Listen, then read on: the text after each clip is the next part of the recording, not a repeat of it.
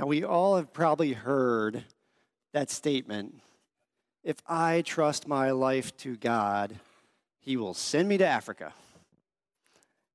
I trusted my life to God. He didn't send me to Africa. He sent me to Guatemala. I can remember our first trip. Steph and I went down with a group called Helps International. And basically what Helps International does is they take these groups of people that are doctors and nurses, medical people, and they staff a hospital in Guatemala, and they perform these life-saving, improving surgeries and medical procedures for the people of Guatemala that wouldn't be able to get these. And then there's folks like myself that have zero medical ability whatsoever, and I'm part of the non-clinical team. And what we do is we go out and we do these stoving teams. And essentially what we do is your average Guatemalan home is a cinder brick wall with a corrugated metal rooftop and a dirt floor. And what they do is they have their campfires on their floor, and the smoke fills up the house, and it basically cakes the ceiling with this soot. And the little kids have these respiratory illnesses, and they get embers in the eyes. So we come in, we build these stoves that actually have a chimney and pipe the smoke outside the house. And we set up these water filtration systems, and we get to go visit the families and visit the schools, and we get to love up on these kids and have these amazing moments with this family and these kids and seeing what God is doing in Guatemala.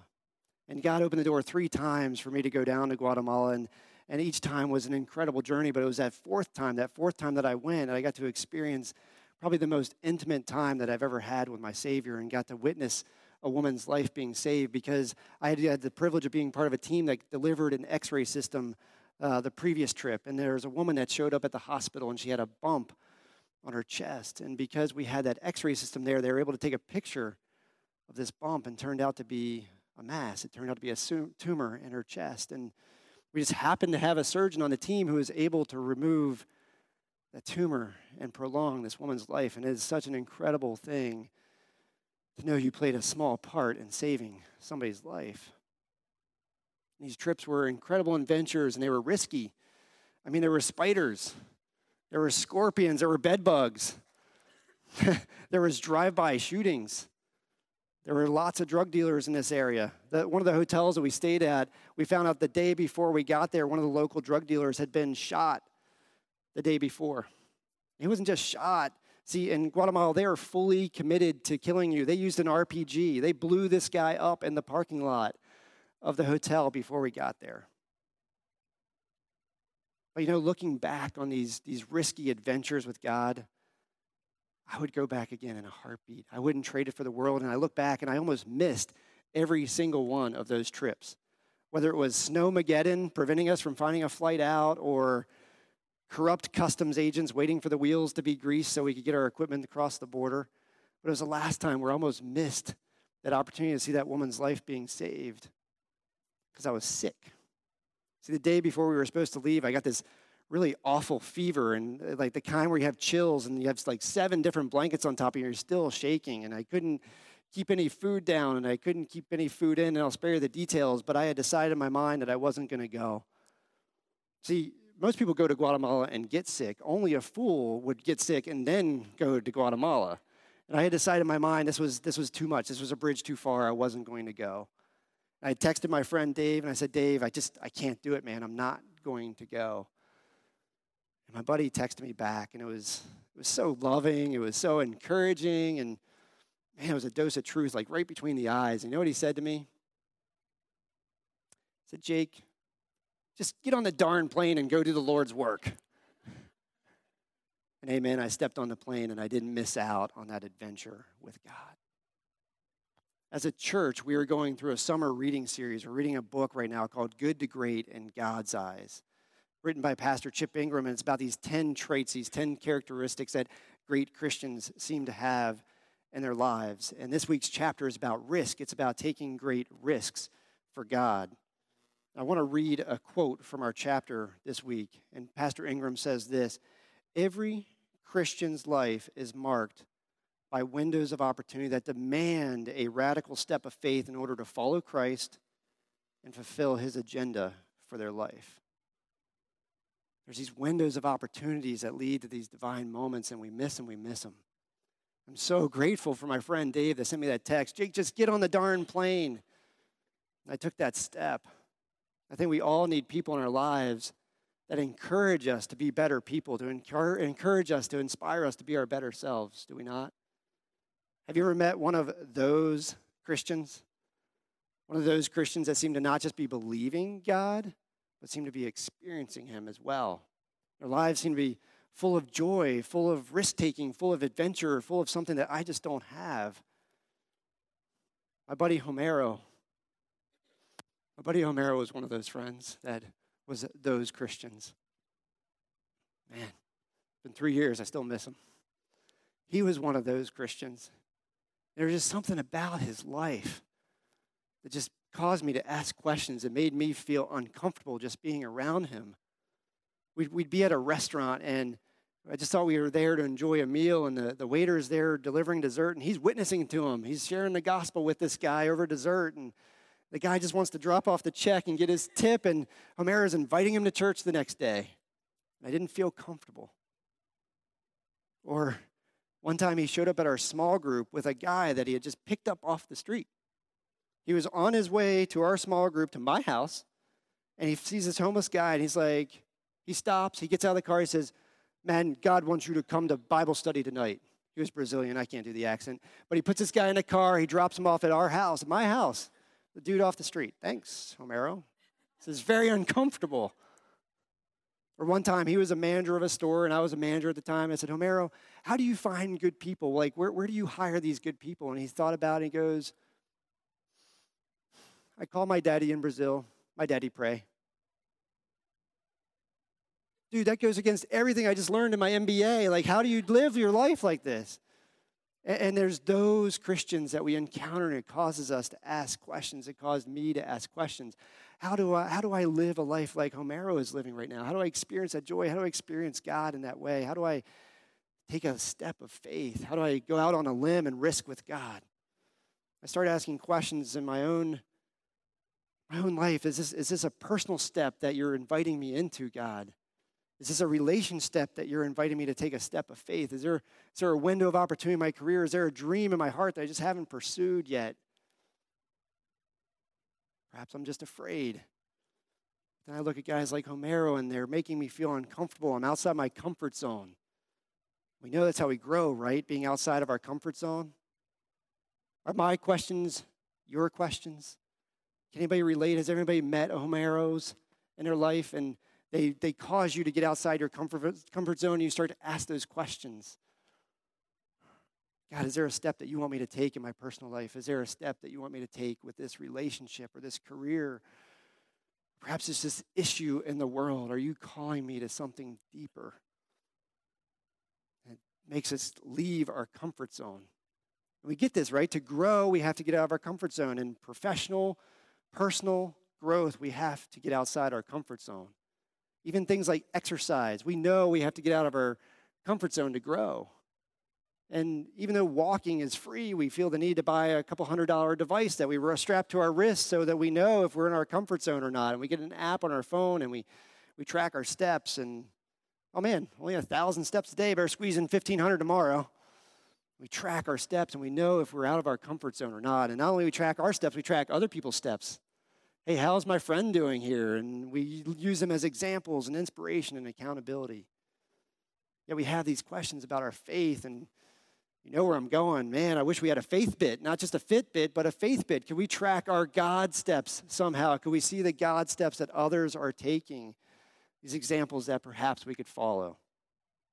And if these questions are your questions this morning, how do you move from your comfort zone to your uncomfort zone? How do you grow in your faith? How do you take these risks? Why don't you guys go ahead and open your faith bit to 1 Samuel chapter 17. I think there's a story here that God uses as an example of somebody that takes a step of faith that leaves their comfort zone. It's a story we all know. We all know the story of David and Goliath. We've seen the VeggieTales version. We've watched Rudy. We know the little guy wins. We probably could sum it up this way. Giant sword-wielding dude walks on stage. Indiana Jones shoots him. Cut. Yeah, that's part of the story, but that's not the whole story. So for us to see things today, we're going to do it just a little bit different. I'm going to read from the Message translation. just a little bit different type of a way to read the story, to read Scripture. I'll probably pull out some underlined parts of the Scripture that I want us to focus on, and we might even do some audience participation. But just as a quick refresher, there are two armies about to do battle. There's the army of the Philistines and the army of the Israelites, and they are at war. And they have met at this strategic location, this valley, that will decide the fate of the war. Whoever wins this strategic valley will most likely win the war. And we were expecting to hear a story about two armies doing battle, but then a giant steps into the ring and changes the script of our story. So let's begin our chat today in 1 Samuel. We're going to have some of the scripture on the screen, but feel free to go ahead and turn to 1 Samuel chapter 17. And we're going to start in verse 4. A giant, nearly 10 feet tall, stepped out from the Philistine line into the open, Goliath from Gath. He had a bronze helmet on his head and was dressed in armor, 126 pounds of it. He wore bronze shin guards and carried a bronze sword. His spear was like a fence rail. The spear tip alone weighed over 15 pounds. His shield bearer walked ahead of him.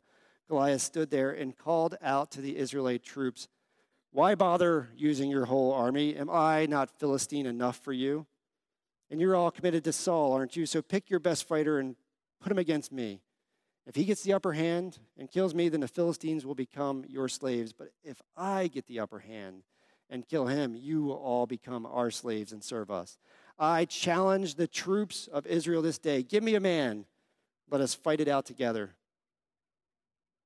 When Saul and his troops heard the Philistines' challenge, they were terrified and lost all hope. This part of the story always reminds me why I hate weddings. And it's not weddings per se. It's not like two people getting married. It's that part in the evening when everybody starts dancing. And I am not a good dancer, and I'm okay when everybody's on the dance floor and you guys have imbibed a few and I can kind of fake it. You know, slow dances are great. I just have to grab Steph and drill a hole in the floor. Or I can kind of watch somebody else that seems to know what they're doing and try to copy. But there's always that part of the night, for some reason you make this circle. And one by one, those of you that can dance enter this circle exposed by yourself to show off your dance moves. And that is the time of the night that I go looking for cake and sit down. And that's what happened here. This was supposed to be a battle between two armies. And Goliath steps out and invites somebody to his deadly dance card. And collectively, the entire nation of Israel went for cake and grabbed a seat. But the window of opportunity has been opened for the hero to walk on scene. So let's continue our story, and we'll pick this up in verse 16. Now, each morning and evening for 40 days, Goliath took his stand and made a speech. And one day, Jesse told David, his son, "Take this sack of cracked wheat and these 10 loaves of bread and run them down to your brothers in the camp, and take these 10 wedges of cheese to the captain.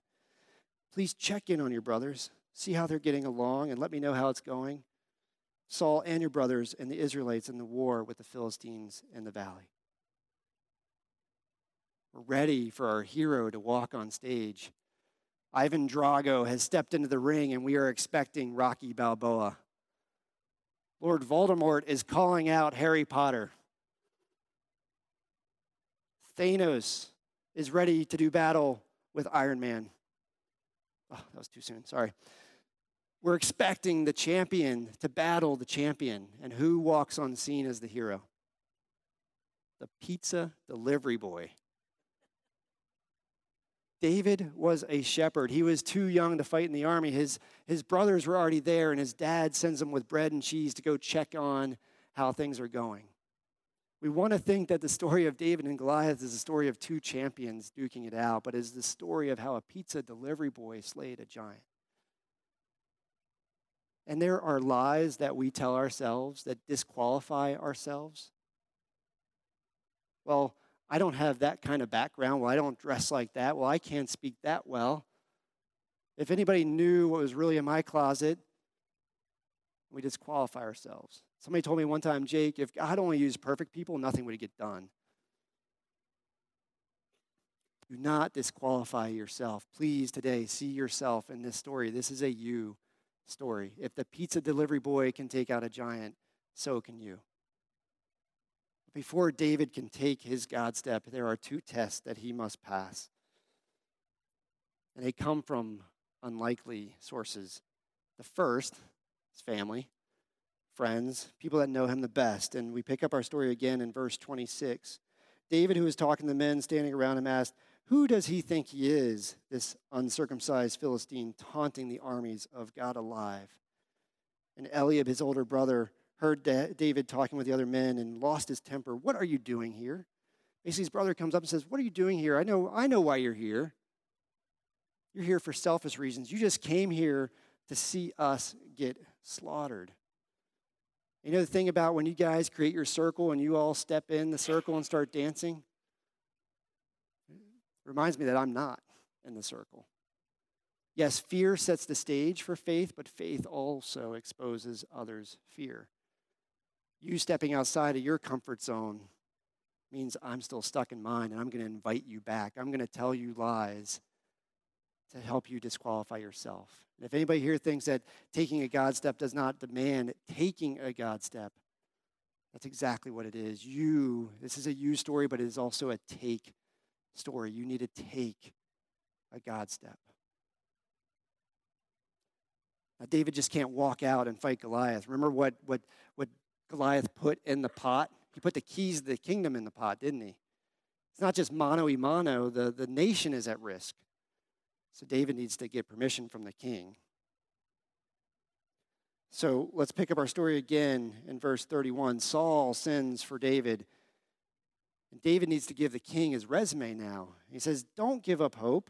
I'm ready to go fight this Philistine." And Saul answered David. Now, this is where somebody starts to tell you truths. Saul is going to start telling David truths, not lies, truths. This is real facts. You're too young. You're too inexperienced. He's been in the fighting business since before you were born. This is how David responds. "Look, I've been a shepherd, tending sheep for my father, and whenever a lion or bear came and took the lamb from the flock, I'd go after it, knock it down, and rescue the lamb. If it turned on me, I'd grab it by the throat and wring its neck and kill it. Lion or bear, it made no difference. I killed it. And I'll do the same thing to this Philistine pig who is taunting the troops of God alive. God, who delivered me from the teeth of the lion and the claws of the bear, will deliver me from this Philistine." Now, this is what happens next is so important. David's given his resume, and Saul says, "Okay, God be with you. God bless you. But hey, let me help you as well. We're going to be surrounded by good-meaning people that want to help us in this faith step." Now, this is so important. I thought it'd be nice to visualize this. So we're going to maybe bring somebody up on the screen here that could perhaps be like a modern-day Goliath for us. Okay, Sidney Crosby, captain of the Pittsburgh Penguins. I think he will suffice today as the face of evil. So Sidney Crosby steps on the ice and challenges the Washington Capitals for a champion for the Stanley Cup. Now, if Sidney Crosby says this, who are we, being diehard Washington Capitals fans that we are, knowing that if we had gotten out of the first round this year, we'd have definitely beaten the St. Louis Blues, but we're over that. Who would we send on the ice to challenge Sidney Crosby? Alex Ovechkin. We'd send our captain. But today, we're not going to send out Alex Ovechkin. We have a volunteer from the audience. We're going to send out young Elliot Purrington. Elliot, why don't you go ahead and step out here, buddy? All right. So, Elliot, I have good news and bad news for you. The good news is I brought all of my old hockey equipment in here today that I had in high school and college. The bad news is I don't think I took it out of the hockey bag for like the last 5 years. So you may need a shower after this or a tetanus shot, one of the two. Now, Saul dresses up David in his armor and his helmet. I got to ask you, church, does this look right to you? Does it look like I've dressed Elliot for success here to take on Sidney Crosby? This doesn't look right, does it? Have I helped Elliot?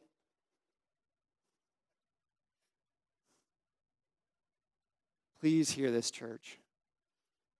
Your faith journey is your faith journey. If God has put a Goliath in your path, he has put you in the path of that giant, uniquely you. I've spent too many times on the couch in a therapist's office comparing myself to others, comparing myself to even David, until a counselor one time said, Jake, you're not David.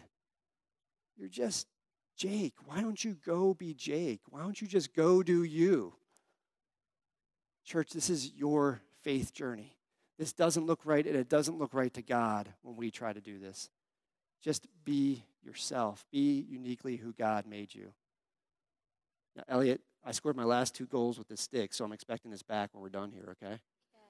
Thanks, buddy. All right, Elliot, good job, man. So David casts off the armor of Saul.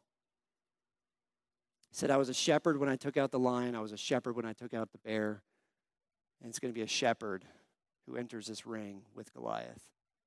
He grabs 5 stones and he gets his slingshot and he enters the ring. In verse 41, as the Philistine paced back and forth, a shield bearer in front of him, he knows David. He took one look down on him and sneered, a mere youngster? The pizza delivery guy? Apple cheek and peach fuzzed? And he starts to ridicule David. Am I a dog that you would come after me with a stick? And he cursed him by his gods. Come on, said the Philistine. I'll make roadkill of you for the buzzards. David answers him, you come at me with sword and spear and battle axe, but I come at you in the name of the God of the angel armies. For the God of Israel's troops, whom you curse and mock, this very day, God is handing you over to me. And he continues on during this epic smack talk. The whole earth will know that there is an extraordinary God in Israel. That roused the Philistine, and he started toward David. David took off from the front line, running towards the Philistine. David reached in his pocket for a stone, slung it, and hit the Philistine hard in the forehead, embedding the stone deeply. The Philistine crashed down in the dirt. Here's a question, church. Was David the hero of this story? I think if we asked Abram when he took his God step into that unknown country, or if we asked Moses when he took his God step into the Red Sea, if we asked Peter when he took his God step out of the boat, I think they'd all give us the same answer as David. If David was here today and we said, David, were you the hero of your story? He'd say, no. In fact, I told you up front before I even took that step who the hero was.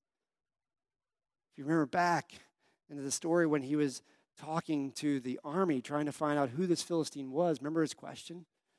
Who is this Philistine that mocks the army of Israel? That mocks the army of Saul? No. Who's this guy that mocks the army of God? God alive.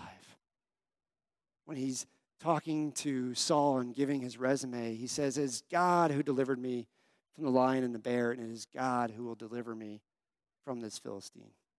And during his smack talk with Goliath, he said, you come at me with sword and spear, but I come at you with the God of angel armies. It is today that people will know that there is a great God in Israel.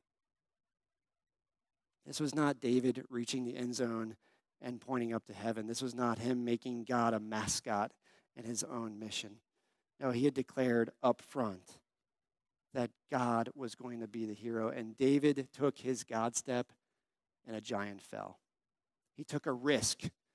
I'm sure there was other people in that army that knew how to fire a slingshot, but David was the one that entered the ring. And yes, he got the princess, and yes, he became king, but God was the hero. This is a you story. This is a take story. This is your story, and this is a God story. So what do we do with this now? This was our example. We had hoped to listen to a story today as an example, and we wanted to get outside of our comfort zone. So what do we do with this now? How about you this morning? You feel God pressing on you to enter a story like this? Feel God asking you to take a God step. We think back to those questions, those uncomfortable questions. Is there a window of opportunity open in your life right now to take a risk, to go out on a limb with God? Is it something relationally? Maybe there's a relationship here today that's just on the ropes. Maybe there's a marriage that's on the brink, and God is inviting you today to enter that window of opportunity and just take a God step back to your spouse. Maybe it's more personal. Maybe somebody here today is just there's a addiction just gripping your personal life, and God is inviting you today to take a God step towards your freedom. Maybe there's a career choice ahead, and there's a dream in your heart that God has put there, and He's inviting you to take a God step today into that window of opportunity to pursue your dream.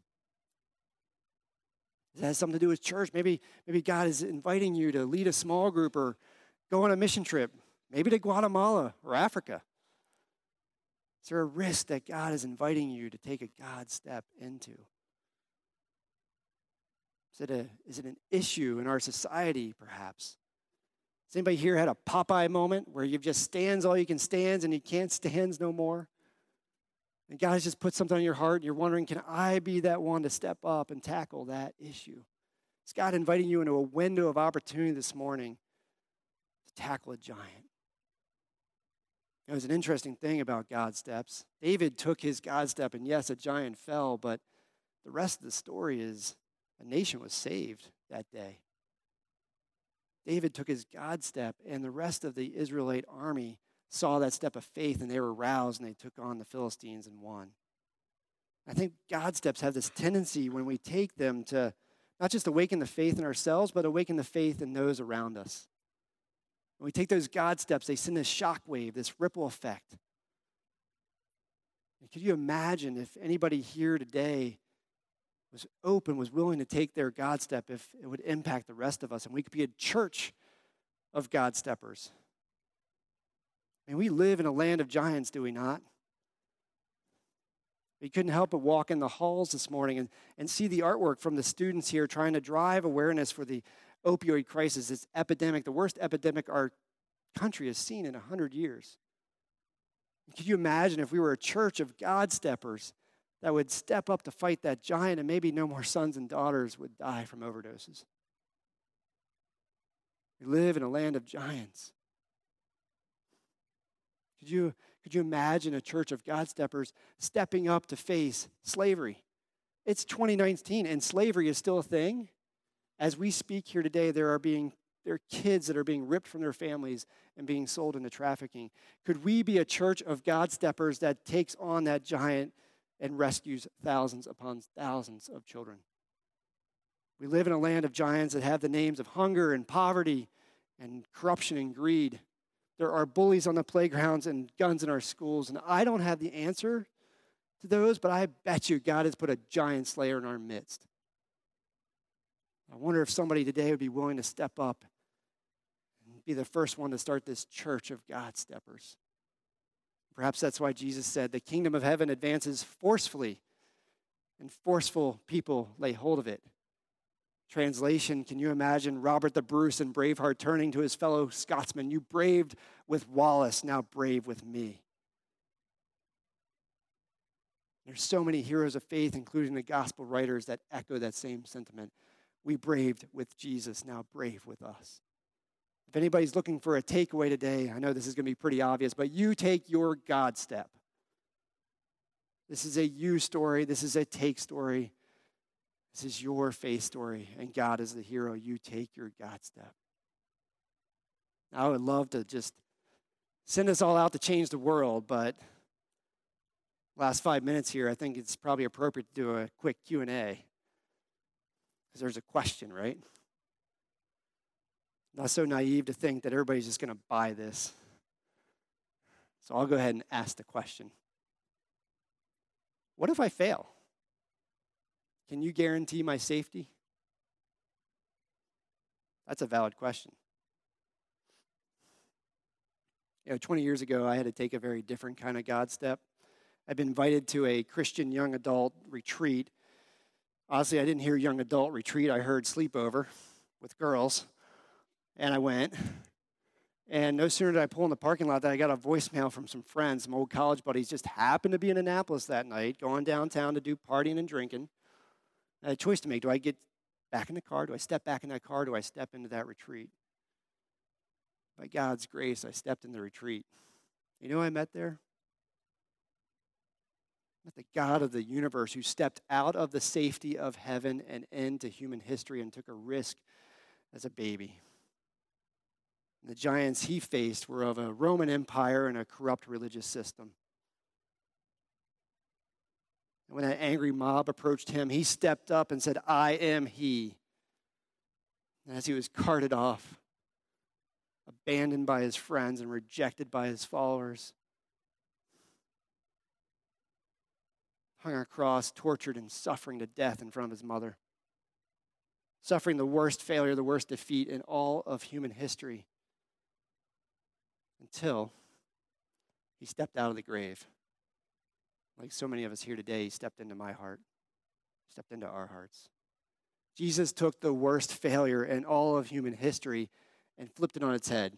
He took out the real giants. He took that worst failure in all of human history and used it to cover all failures, all of our failures for all time.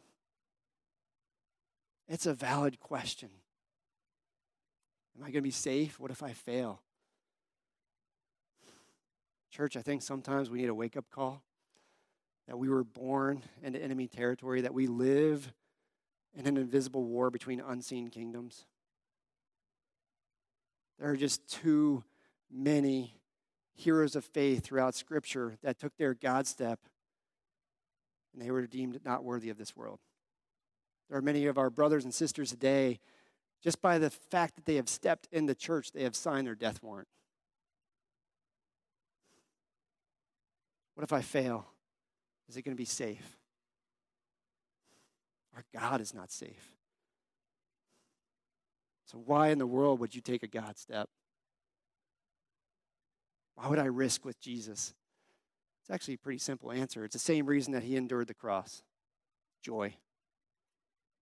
Joy. My daughter Ellie is learning how to swim for the last 2 years. She's been scared to death of going underwater, and she's, kind of like in the last 2 weeks decided she's just going to dip her nose in and try things out, and then she kind of like bobs her eyes in and pulls right back out, and then all of a sudden it's like a light switch. She just started dunking, and now she wants to wear her goggles and go back to the pool every day, and it's like this whole other universe has opened up to her. I know any moment now she's going to want to step up to the side of that pool and take a leap and learn how to dive in. You know who's going to be there the whole step of the way? Yeah. Ellie's loving father is going to be in that pool with his arms open wide to catch his daughter when she takes that leap. Why do we take these risks? Why do we take these God steps? It's for joy. Church, I can't promise you this morning that if you take a God step that, humanly speaking, it's going to end in victory or defeat, but I can promise you when you take that step, there will be a loving Father with arms outstretched wide, ready to catch you whichever side of heaven you land on. Joy. Just joy. If any of this has spoken to you today and you're considering trusting God with your life or trusting God with how you live your life, my encouragement to you today would be to take your God step. You take your God step. We usually close our services with at Centerpoint Church, we exist to bring people back to God, and today we hope you're one step closer. This week, today even, take your God step. Be one step closer to a loving Father. You take your God step, church. Take your God step for the blessing of your life, for the benefit of those around you, for the joy of knowing the Father. Let's pray.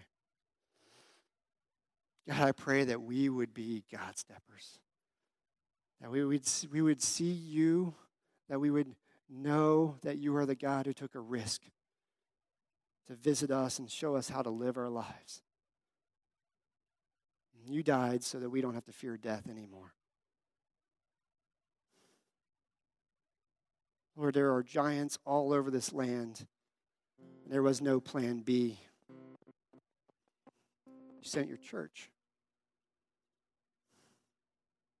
I think some of us ask, why are there so many bad things happening in this world? And how can God let so many bad things happen in this world? And maybe the right response is, well, I sent my sons. I sent my daughters. They just need to step out in faith. See what I can do. You're the hero, Lord. I pray that you would just give us courage. It's not fear so much, failure or humility or even death, but fear missing out on you and what you might do for our life. We love you, Lord, and we can't wait to see your face. We pray on that day we hear those words, well done, good and faithful servant. Amen.